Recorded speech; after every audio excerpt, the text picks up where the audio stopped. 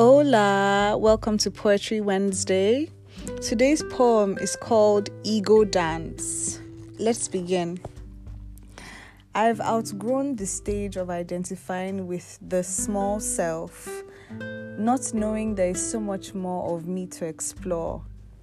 Observing the energies I come in contact with, knowing who is for me and who can be politely shown the door.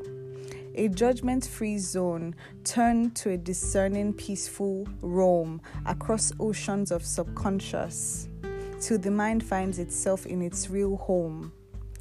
Then the higher mind can come through and tell you the smaller self is not you, but an animal to be observed rather than succumbed to. Its words aren't bonds, neither is its lack of mental flexibility, nor its dire need to lower others to its level. It is a messenger for the heart that is confused with its position. It is not a leader, nor a thing in its right mind.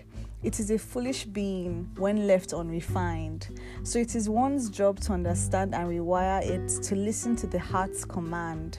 No longer performing the ego dance, no longer rewarding foolery with a loving glance. An open mind sees beyond illusions. A clear mind observes without confusion. We are where we are meant to be, and I know me, I am only just beginning, shedding what doesn't belong to me, embracing what does, like love. True, unconditional love belongs to me. Amen.